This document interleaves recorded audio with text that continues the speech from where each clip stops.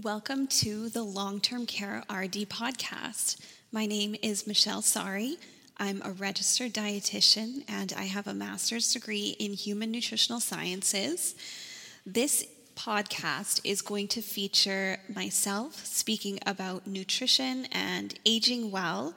So this goes for everybody from the older adult to the elderly population. I help both individuals, caregivers, and registered dietitians to make better choices when it comes to nutrition. We're going to be tackling some topics that are dietitian specific about working with the elderly population, but it's also going to be beneficial if you're looking for information on great nutrition as we age and managing chronic conditions as well from a medical nutrition therapy perspective. So stay tuned. I'm going to have some great guests coming on in the future. So stay tuned if you want all of the nutrition answers to your older adult and elderly population nutrition questions. Today we're going to be talking about nutrition and dementia care. I recently wrote an article about this topic that you can find on the longtermcarerd.com website. I have treated likely thousands of dementia patients at this point in my career, and I am convinced now more than ever that every dietitian needs to take a course on dementia. We have an increasing rapid pace of dementia patients that are coming into long-term care. People are coming in older, they're staying in their homes for a lot longer, and this is making the chronic care that they're receiving very high. So dietitians need to be educated on the difficulties in nutrition that come up with patients that have dementia. Today, I'm going to give you the top 5 foods that a dementia patient needs to eat so that you can improve their nutrition health. So let's dive right in. Dementia can go by a few different names. We call it dementia, Alzheimer's disease, which is the most common form of dementia, or we simply refer to it as a blanket cognitive impairment. You might wonder, why are these names used interchangeably? And it's simple, because they're all correct ways to refer to a patient with dementia, and we're not always sure of the exact diagnosis of dementia, so sometimes it is called Alzheimer's disease, because that's a specific branch and diagnosis, and other times it's simply called a cognitive impairment if the diagnosis hasn't officially been made. But a patient with dementia has a cognitive impairment, and these are measured on a scale depending what measurement you're looking at, from no cognitive impairment to severe cognitive impairment with levels in between. In my history, it's fairly common that patients are diagnosed with dementia in the mild to moderate cognitive impairment stage. This is usually due to the fact that the early stages just don't show many signs of dementia. So while families that are caregiving for their loved one may notice that they're starting to become a little more forgetful, just an example might be keys are left in the fridge, or maybe they don't remember where they are at all. And sometimes people will just chalk this up to, they're getting older, or they didn't sleep well the night before. But these can be signs that dementia is starting to creep up on somebody. It's usually when things become a little more serious, so maybe their safety's in danger, they got lost in the car and ended up somewhere that they were really unfamiliar with. That's typically when families will take them into a doctor and they might receive that diagnosis. And this is typically, I don't want to say in all cases, but in the mild to moderate stage, so right in those middle stages of dementia. Now, it's typical that memory problems give some indication that they're starting to have impaired brain function, but not always. So sometimes it might not be caught till the later stages. We just don't know. Dementia, though we know a lot about it, there's still some mysteries that need to be solved. But I don't want to get too into the weeds about defining dementia here, because it's going to be covered in the dementia and nutrition course that the Long-Term Care RD is going to be putting out soon. So overall, it's just important that if you are a dietitian working with the elderly, you should have a solid knowledge base on the disease, because more often than not, you will have patients that have some level of cognitive impairment. Now, dementia is a terminal diagnosis, though typically it's not described that way, but it is progressive brain damage that impairs optimal body function. The brain function and brain cells are essentially dying. It's not terribly common, though, to see on a death certificate that it's going to say dementia, but dementia impairs so much of the bodily functions as it progresses that someone diagnosed with dementia will likely die from a side effect of it. So take, for example, if somebody gets aspiration pneumonia due to dysphagia secondarily caused by dementia. The patient may die from the pneumonia, which is going to be on the death certificate, but it was actually the dementia that caused the brain to no longer be able to swallow properly. So this is why, as dietitians, we really need to try hard to manage the nutrition side effects of dementia, and the only way that you can do that is if you know what are the side effects of dementia. We all want our patients to live out their last years comfortably, which means the nutrition care plan will likely change significantly, not only as they age, but as the disease progresses. So I'm going to lay out the best foods to offer patients with dementia in order to increase their food and fluid intake, manage the nutrition side effects, and improve their overall health. Also, if you're listening to this and you're a caregiver of somebody with dementia, this list is going to be very helpful for you. So we need to understand the nutritional needs of dementia patients. While we can't stop the progression of brain damage, we can provide a well-balanced diet that manages the area that dementia patients struggle with. If a patient has higher cognitive function or they aren't quite showing signs of dementia, you may not see any of the following challenges with their eating. Some patients see a slower cognitive decline even after being diagnosed. All people that are diagnosed with dementia, they'll progress at different rates. So we can't just give a blanket statement if they're in the mild stage, this is the nutrition care plan. It has to be individualized to the person that is having dementia. But it's really important for you to monitor for nutrition challenges all throughout their journey. So like I said, I can't give you a blanket statement of when these are going to occur, but what I can tell you is these are the common nutrition issues that we do observe. So number one is loss of appetite or decreased food intake and weight loss. They go hand in hand. So what you'll see is you'll see somebody that may have a loss of interest in food, so a reduced appetite, altered taste perceptions. This makes it challenging for the patients to consume an adequate amount of nutrients. And a decreased food intake, we know it can result in weight loss, malnutrition, and deficiencies in essential nutrients. Number two, we frequently see swallowing difficulties and dysphagia. Similar to the progression of dementia, we also see dysphagia progress. So whereas you might just need to alter the diet texture at the start, as the disease progresses, you can see the dysphagia getting worse as well. Dementia can affect the muscles that are involved in swallowing, and this leads to difficulties in chewing and swallowing the food safely. Dysphagia also increases the risk of aspiration, which leads to pneumonia. This is when food or fluid liquid enters the lungs, and it can impact their nutritional intake. Number three is impaired memory affecting intake. So dementia-related memory loss and cognitive decline can make it difficult for patients to remember when and how to eat, resulting in irregular or skipped meals. Forgetfulness may also lead to inadequate hydration and reliance on convenience foods that lack proper nutrition.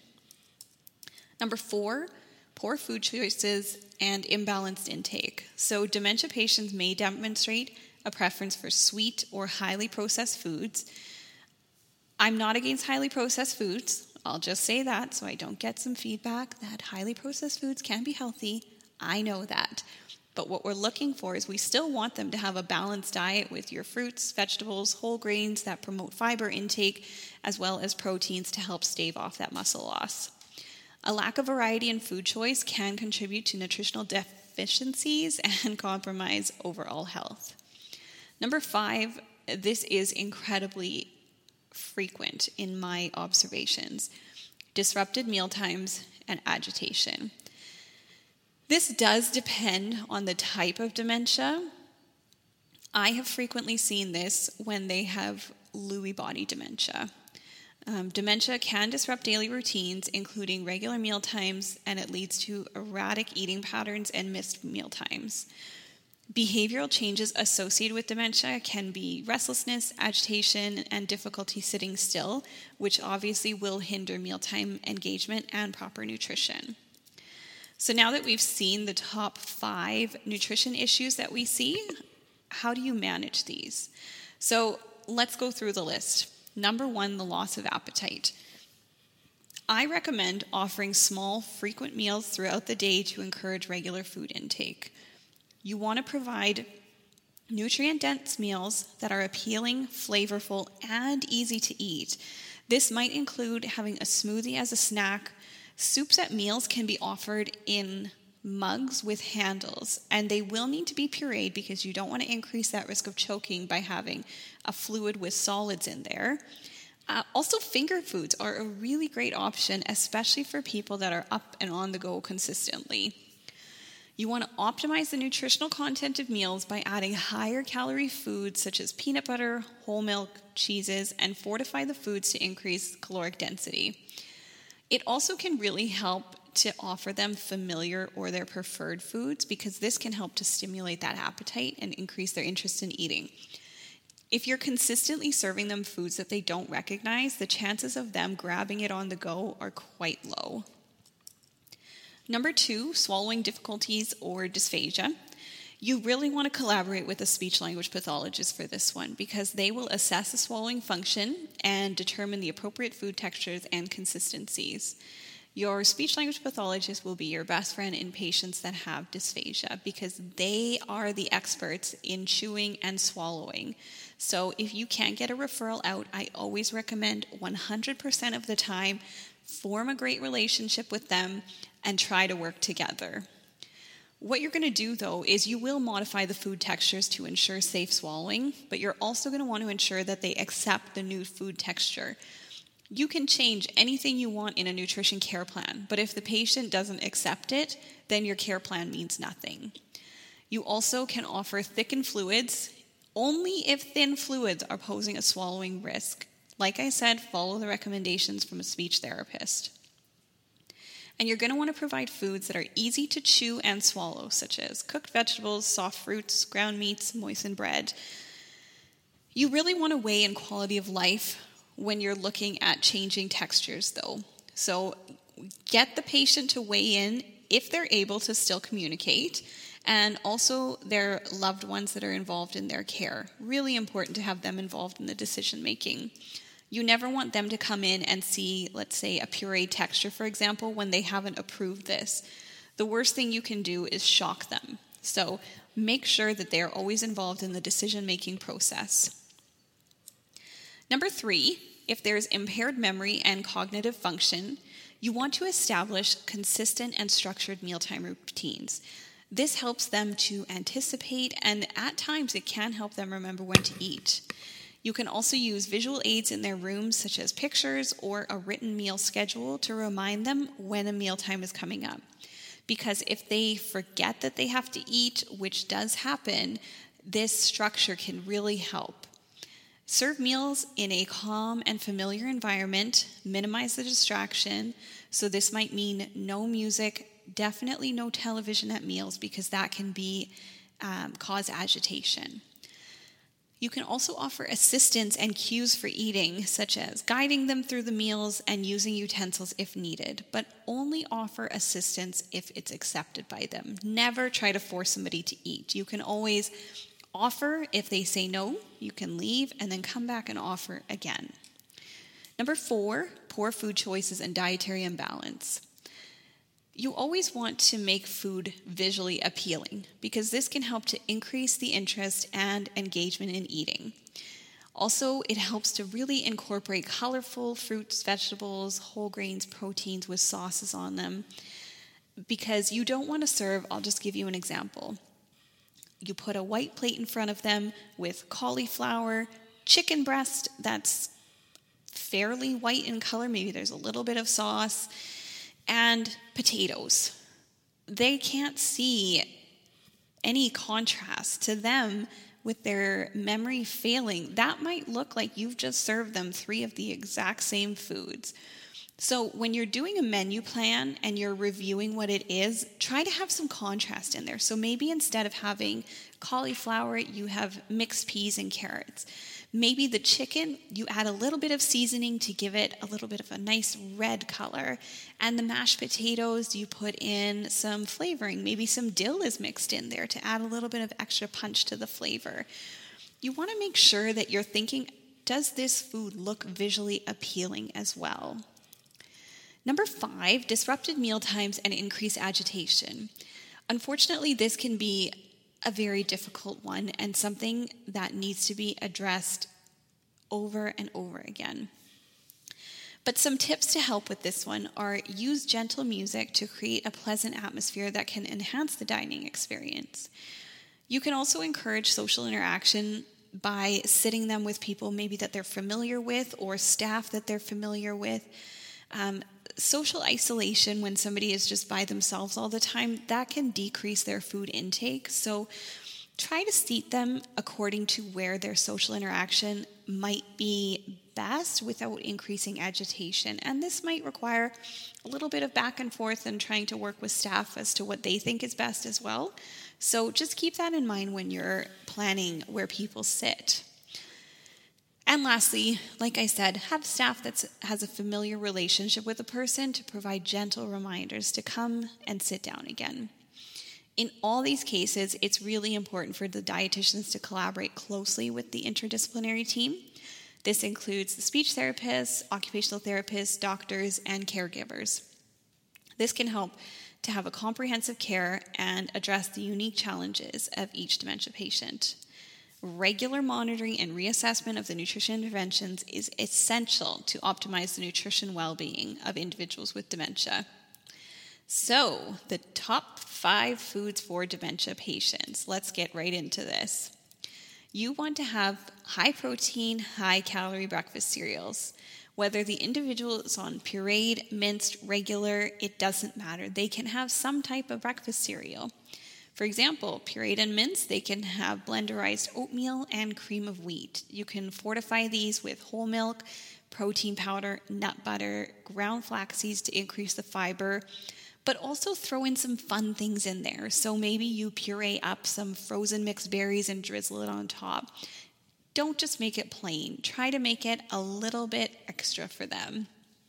You can also add in oral nutritional supplements.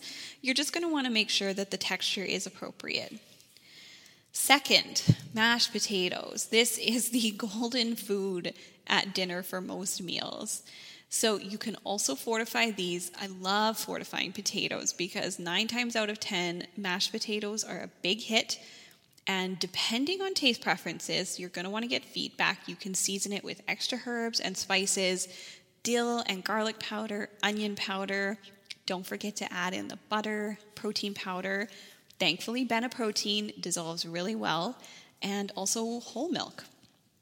You don't need to have bland potatoes. Try to get creative with your recipe development. This can be another great way to have protein and calories added with small amounts of food if that's all they're going to take in. Number 3, smoothies. If a person with dementia is really struggling with meal times, smoothies are a great way to get a lot of calories in a smaller amount. If you're looking for really great smoothie recipes, we have some on the Long-Term Care RD website, so don't forget to check them out.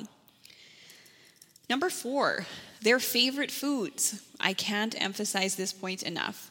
We can all give generic food advice that we want as dietitians, but at the end of the day, it really comes down to tailoring our nutrition care plans to the individual. My grandfather, until the day that he died, loved donuts. When his appetite started to decrease as his disease progressed, would I have wanted the dietitian to continue to offer him vegetables to make sure that he got his daily vegetables in? No. My family and I cared about his quality of life. That meant offering him foods that he loved. Sometimes it will require the family to provide the food because facilities don't have endless funds, but reach out to the family and see if you can acquire some food preferences and try your best to get them in. If your facility can't afford them, discuss with the family bringing in the foods and the staff can hand it out. Number 5, milkshakes. Have you ever had anyone turn down a milkshake? I highly recommend that your facility has an in-house milkshake recipe. These don't have to be expensive or have a lot of ingredients. Sometimes it can be just as simple as milk, ice cream, and some frozen fruit to flavor it. Another high-calorie, high-protein offering, and it can be handed out at snack time so it doesn't interfere with the overall meal. So there's your list of the top 5 foods. You can adapt these to your facility, adapt them to the individual patient, but you want to get the most bang for your buck in everything. And that means having high-calorie, high-protein food offerings at meals and snacks. So we're going to be launching a great dementia and nutrition course. Hopefully, after final edits, it's going to be coming out next month. And I highly recommend that all dietitians working with the older adult population take some type of education in this area. These patients can be incredibly complicated and seemingly hard to figure out. But getting some tools in your tool belt on how to anticipate the changes, the nutrition interventions that actually work, and how to put loved ones at ease during the difficult transition can be an incredible opportunity. So if you want to be on the list for the course, there's already a lot of you, so please don't think that I've forgotten about you. I have you on my list. Simply sign up on the website for the subscription list. I look forward to furthering your knowledge on dementia and nutrition care. You can let me know what you think about this podcast. If there are any topics that you are requesting to know more about, feel free to send me a message. You can find me on Facebook and Instagram at Long-Term Care RD. You can find us on the website at www.longtermcarerd.com, or you can send me an email, longtermcarerd@gmail.com. Happy to answer all your questions, and welcome to the community of dietitians that are seeking to improve the nutrition care of our older adult population, one person at a time. Until next week, see you then.